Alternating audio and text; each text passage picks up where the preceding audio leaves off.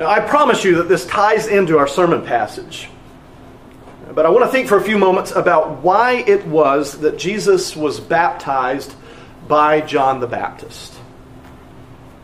In Matthew chapter 3, verse 11, John says, "I baptize you with water for repentance. But he who is coming after me is mightier than I, whose sandals I am not worthy to carry. He will baptize you with the Holy Spirit and with fire." John there is saying, Jesus Christ, the one who comes after me, his baptism is far superior to me and to mine. You remember that John's was the voice of the one who was crying in the wilderness, "Repent, for the kingdom is at hand." But Jesus had nothing of which or for which to repent. He did not need to receive John's baptism of repentance. And John tried unsuccessfully to prevent Jesus from receiving baptism from him. So why did Jesus not only allow himself to be baptized, but why did he seek out John's baptism of repentance and insist to John that he be baptized, saying, "Let it be so now, for thus it is fitting for us to fulfill all righteousness"? Why did Jesus do this? Well, allowing that question to hang pregnantly in the air, let me ask you another question that pertains directly to our sermon passage in Colossians. What on earth did Paul mean when he said that something was lacking in Christ? How is this possible that anything could be lacking in Christ? Is Paul saying that there is something insufficient or deficient in Jesus or in his atonement for our sin? Well, the answer to our question about Jesus' baptism will help us to arrive at the answer to the question about what Paul meant about something lacking in Jesus' sufferings. And the short, simple answer is that it boils down to Jesus identifying with us. Jesus identified with sinners by receiving John's baptism of repentance. We have to be careful when we talk about identity and identifying in our current cultural atmosphere, not to view Jesus' identification with us as sinners through trendy, identity-colored glasses. I think you know what I mean. As Jesus identified with sinners, it's not the same thing as a person identifying as the opposite sex. But there's a lot of talk in our society about that and what it means, and perhaps some here have even bought into the notion that I can identify as someone or something other than who I actually am. Christ added a human nature to his divine nature, but he also added to himself the identity of a sinner. And he did that through his baptism by John the Baptist, all so that we could become his and he could become ours. And so as we work our way through the sermon, I would ask you to hold this thought in front of you. Jesus Christ so identifies with sinners that by faith, our sins and suffering become his sins and suffering, and his righteousness becomes ours. Let me say that one more time. Jesus Christ so identifies with sinners that by faith, our sins and suffering become his sins and suffering, and his righteousness becomes ours. Well, this is just a 2-point sermon this morning. The first point, filled to the brim. And the second, you are in Christ, Christ is in you.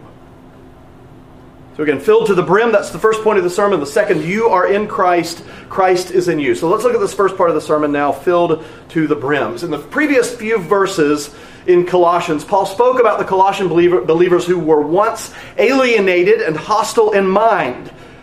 They were alienated from God. They were hostile toward God. They hated him, but they've now been reconciled in Christ's body of flesh by his death, so that he can present them holy and blameless and above reproach. But then in verse 23 he adds, if indeed you continue in the faith, stable and steadfast, not shifting from the hope of the gospel that you heard.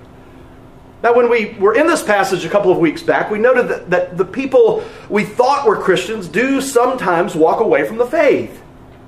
Oftentimes it's the hardships in life that in one sense play a significant role. Someone goes through great hardship. They suffer in some way. Why did God allow this terrible thing to happen to me? If God is good, then why does he allow suffering, and specifically to me? Well, Paul is saying, in essence, that if you continue in the faith until your dying breath, Jesus will present you holy and blameless before his Father on the day of judgment. But you've got to persevere to the end, oftentimes through great suffering. And now in our passage in verse 24, Paul is going to give to his readers a secret about how to persevere. Rejoice in your sufferings. When you're in the midst of trial and grief and sorrow, rejoice. That's something I think that we could learn from our African-American brothers and sisters, frankly. I think it's something that we can learn. Some of the music that they have, the Negro spirituals that you hear about, jazz music, it's about a group of people who have suffered greatly, but in spite of it are able to rejoice. They sing more about victory in Jesus than probably any other people group in our country. And it's precisely because of the hardships that they have suffered in this life. That's what Paul is saying here. Rejoice in your sufferings. He writes, now I rejoice in my sufferings for your sake, and in my flesh I'm filling up what is lacking in Christ's afflictions for the sake of his body, that is, the church. Now, Paul is able to rejoice in his sufferings because of a peculiar outlook that he has, a peculiarly Christian outlook. His suffering for Christ is a participation in Christ's sufferings. His sufferings are Christ's sufferings. Paul says this in various places, one of which is in Philippians 3:10, where he writes, that I may know him and the power of his resurrection, and may share his sufferings, becoming like him in his death. And Peter writes similarly in 1 Peter 4:13, but rejoice insofar as you share Christ's sufferings, that you may also rejoice and be glad his glory is revealed. When you suffer for Christ, you share his suffering. But as some have rightly asked, what can he mean that in the afflictions Christ endured there is a lack? We have to say what it doesn't mean first, I think. It does not mean that Christ's sufferings and death were in any way insufficient to fully atone for the sins of God's elect. There's certainly some who have interpreted this passage that way. They've said you must add your own suffering to Christ's sufferings in order to make atonement for your sins. Paul makes it very clear in this passage and preceding verses that that is not the case. Jesus Christ is the one in whom the fullness of God dwells bodily. He is the one who's made atonement for our sins. And so we don't augment or supplement Christ's sufferings with our own in any way that completes or perfects his atoning work. However, he's so closely identified with those for whom he died that our suffering is his suffering. He identified so fully with us in our sinfulness that he received a baptism of repentance from John and went on to be crucified for our sinfulness. And he continues to identify so fully with us that when we suffer, Jesus regards it as he who suffers. This is powerfully illustrated in Paul's own life before his conversion. Paul was so zealous as a Pharisee that he tried to destroy the early church. He tried to stamp it out completely. He wanted to burn it to the ground. Acts chapter 8 verse 3 says, Saul was ravaging the church and entering house after house. He dragged off men and women and committed them to prison. We know that he looked on approvingly as Stephen was stoned. He was more zealous for the destruction of the church than any one of his contemporaries.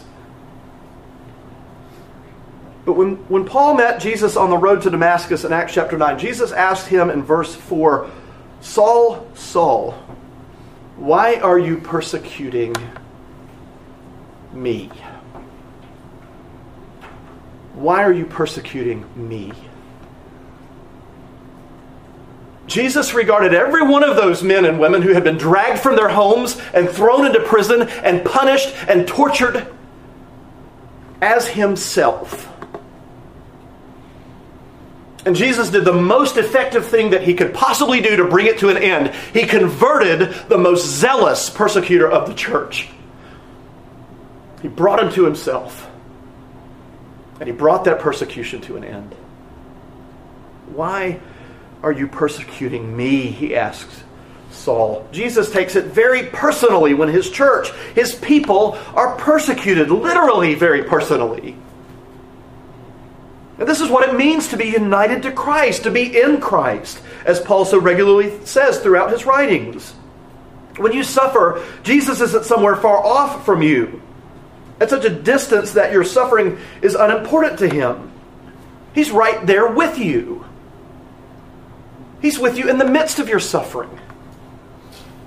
He doesn't have to use some sort of a telescope to look down on you and kind of sort of see what's taking place in your life.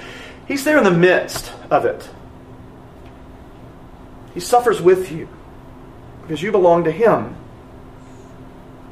We feel most alone when we suffer, which is why we so appreciate people reaching out to us when they're in the hospital or seriously ill in some way. Jesus is right beside you. In fact, he shares in your sufferings. When I was a child, I can remember getting sick in the middle of the night, having some kind of problem, one thing or another, feeling very ill, and I didn't want to get up and wake up my mom and cause her to lose sleep. For whatever reason, I just hated the idea of doing that. Our kids don't seem to have that problem for some reason. I haven't trained them well enough, apparently. That was the last thing I wanted to do, and I would lay in bed and be in pain in one way or another, waiting for the dawn to come. And finally I'd give in, probably after 5 minutes, and go get my mom and get her to give me something to help out with the pain. Suffering when you're alone is a terrible, terrible thing. It's terrible. It's one of the blessings about being married. One of the many blessings is you don't have to go through it alone. It's a blessing to have somebody with you beside you who you know they've taken this oath, they've made a covenant with you. They're not going to leave you or forsake you at the first sight of trouble, or they shouldn't.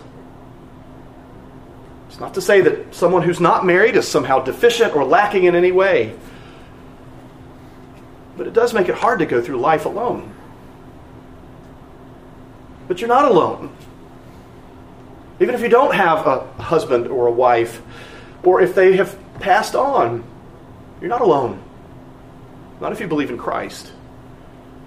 He's with you. When you suffer, he suffers. Because you are his, and he is in you. The suffering that Paul is referring to in verse 24 is what he's written about in other places that he endured because of his service to Christ as a missionary. We need to keep that in mind. He's speaking about his experience as a minister, as an apostle, as a missionary throughout the Mediterranean. And so particularly he's speaking of suffering as a Christian because of Christ and the persecution that comes to those. He points to that at the end of verses 24 through verse 26, where he says in part, for the sake of his body, that is the church, of which I became a minister. Paul suffered profoundly because of his faith in Christ and his call as an apostle. He suffered in ways that you and I can't imagine. He had betrayed his fellow Jews and his fellow Pharisees by converting to the very faith he had tried to crush. Being a follower of Jesus in his day came with severe vocational hazards. But we in our day aren't necessarily out of those woods, are we? We've enjoyed a great measure of peace, but for most Christians, most of the time, that hasn't been the case. Persecution and suffering because of our faith in Jesus Christ is much more the norm than what we as Christians in this land have enjoyed for the last few hundred years. We have no right to expect that we won't have to suffer at some point. But Paul, as he says, rejoices in his sufferings, and that should be our desire as well. And that brings us to the second and the final point of the sermon this morning. You are in Christ. Christ is in you. We've touched on this already, but Paul's suffering came about because he had been called to be a minister of God. He goes on to elaborate in verse 25, saying, according to the stewardship from God that was given to me for you to make the word of God fully known. Now, Paul doesn't say this explicitly here, but his suffering, at least in part, came as a result of making the word of God fully known. There are things in the Word of God that the world does not want to hear. There are things in the Word of God that Christians don't want to hear. So if you're committed to proclaiming the whole counsel of God, as Paul was, some people aren't going to be happy at least some of the time. remember when Jen and I got married 21 years ago, our pastor was a great guy. He was a bit of a hippie, hung out in Asheville, which is very hippie-friendly. He would go to various places, frequent various establishments, and he was well-known in the community. And I remember one person in particular who was not a believer. He came to our wedding. And after the wedding, he said, I really like Jonathan when he comes into my establishment. I really don't like him when he's preaching the Word. And what he really didn't like was that Jonathan, our pastor at the time, that he actually preached from Ephesians chapter 5. The responsibilities of husbands to their wives, the responsibilities of wives to their husbands. And this man, who had no regard for God's Word, really didn't like it at all. Jonathan is a faithful minister of the Word. Don't mean to say that in any way he's persecuted in the way that Paul is, but simply to say that God's Word is not really fully appreciated the way that it ought to be. Paul's job, his calling, as he says in verse 26, was to make known the mystery hidden for ages and generations, but that is now revealed to his saints. And he goes on to say in verse 27 that to the saints God chose to make known how great among the Gentiles are the riches of the glory of this mystery. And this mystery to which he refers, speaking of it now for a couple of verses, it's found at the end of verse 27. This mystery he reveals is this: Christ in you, the hope of glory. Now, there are at least a couple of things that make this statement remarkable. First, Paul is speaking to the Gentiles about how God has chosen them to make known how great among the Gentiles are the riches of the glory of this mystery. Greg Beale points out in his commentary that, as Paul put it in Ephesians chapter 2, Gentiles were separated from Christ, alienated from the commonwealth of Israel, and strangers to the covenants of promise, having no hope and without God in the world. These are the Gentiles to whom Paul says, you have Christ in you, the hope of glory. As a Pharisee, Paul would have hated the Gentiles, but now he is a missionary who has been called specifically to the Gentiles to reveal to them this great mystery. And that leads us to the second remarkable part of Paul's revelation of what this great mystery is, that Christ is in you. Here meaning the Gentiles. Originally, Christianity was viewed by the Romans and the Jews alike as a subset of Judaism. They met in synagogues on the Jewish Sabbath. Not on the Jewish Sabbath, but on the Lord's Day, commemorating every week the resurrection of Jesus Christ. But many Jews, not all by any stretch, many became hostile to Christianity, especially the leadership in Judaism. And it wasn't terribly long after Paul became a Christian and an apostle that his focus turned to the Gentile mission. Jesus Christ, the King of the Jews, is said by Paul in verse 27 to be in these Gentile Colossians. They, like all believers in Jesus, whether Jew or Gentile, are united to Jesus. Christ is in them, and they are in Him.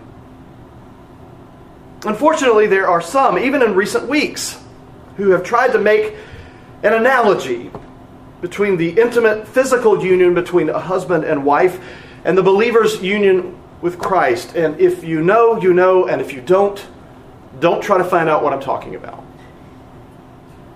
But it's a thing, and it's out there, and people are talking about it and trying to make this analogy. Nowhere in Scripture is our union with Christ described in anything like those terms. Instead, the analogy of choice for our union with Christ is that of a vine and its branches. And that comes from John chapter 15. Our union with Christ is most often described in agricultural terms, not in those intimate relations between a husband and a wife. And it's an apt description of the organic union we have in Christ, this agricultural analogy.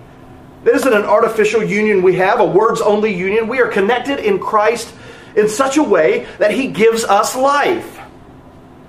He is the vine, we are the branches, and only by remaining connected to Him will we have life. It's our union with Christ as branches to a vine that results in us producing fruit. And Paul is telling these Gentiles that they are united to Christ in this way. They've been grafted into the people of God. And so if they're united to Christ, then they're united to him in his death, but also in his resurrection. Romans 6 verse 5 says, For if we have been united with him in a death like his, we shall certainly be united with him in a resurrection like his. They, that is the Colossians, you, fellow Gentiles, have died to sin and have been raised unto righteousness. It's true for them, it's true for you and me if we believe in Jesus Christ. We too are Gentiles.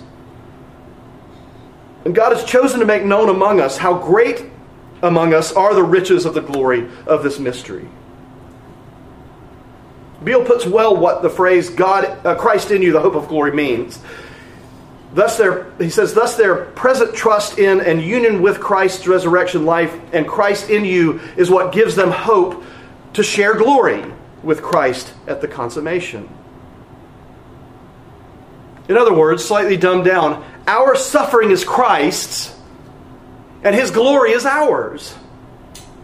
He takes on our pain and we take on his righteousness. It's a pretty good deal when you take time to consider it. And that's what gives us hope, joy even. When we know that Jesus is with us in our suffering and sorrow, that he shares in it, that our suffering is filling up what is lacking in his afflictions, and that his glory is our glory, we should be overwhelmed with gratitude.